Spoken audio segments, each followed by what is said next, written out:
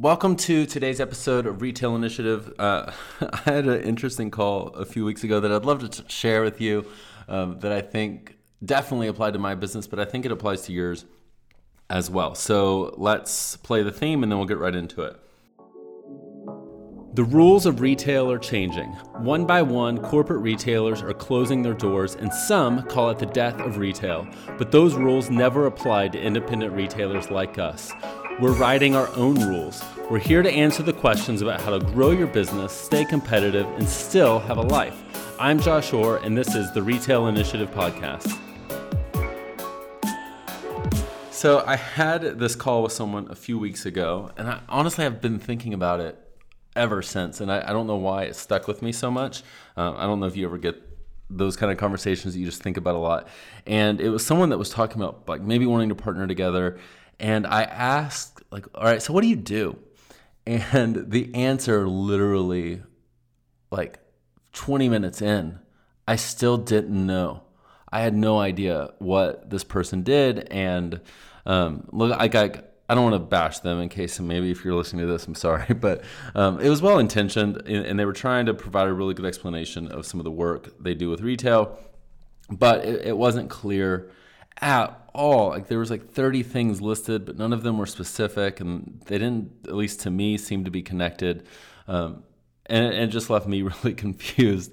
And it got me thinking about my business, and in my business, like we help with point of sale, we do e-commerce, we do inventory planning, we do general consulting, we do some courses and all these things. And I was like, oh, man, like if you ask me what I do, if I'm not careful, like I could easily list way too many things. And if I'm honest, like I know that as a business owner, you're never going to think, you know what I need? I need a POS e-commerce inventory planning consultant, and I'm going to Google all of this. Like, no, you're like, I need help with the POS, and you're going to find someone that does that, or I need help with e-commerce.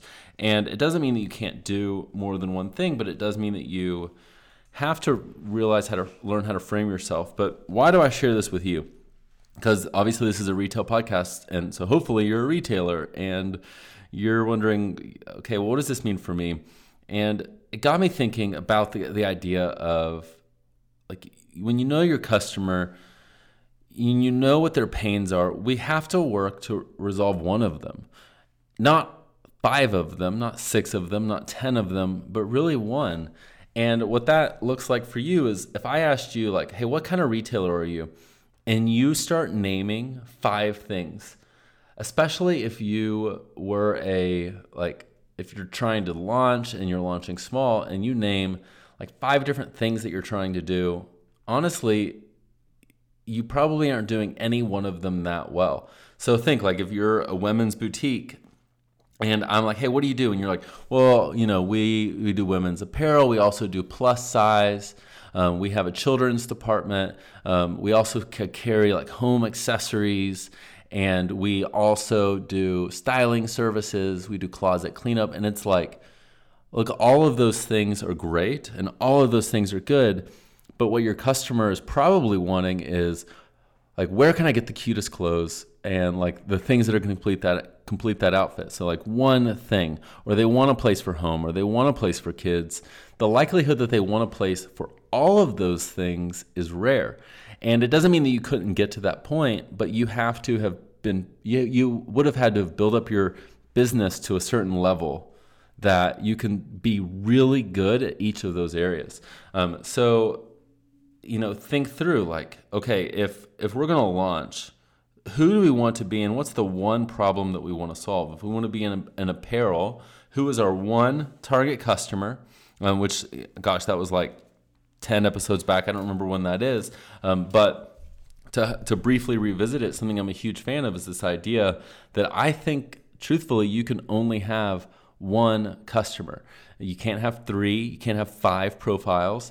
Instead, you need to really target one person. I have a 33-year-old mom, and she has a college degree, she's married, she has an income level of $120,000 a year, and this and this and this. Like you're naming someone very specific, and you are doing your buying, your marketing, your website, your store experience, everything is built off that one person.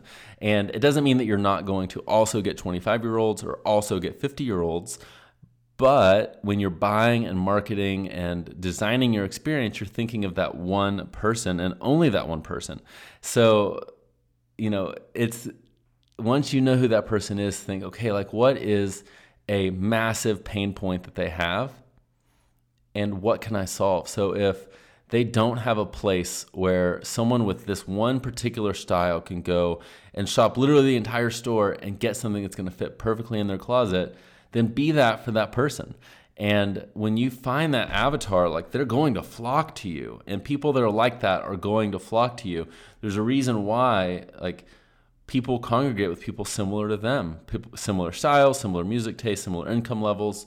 That's the way we work. So when you try to gravitate towards everything, no one has a reason to gravitate towards you. So pick that one customer and then solve their one problem.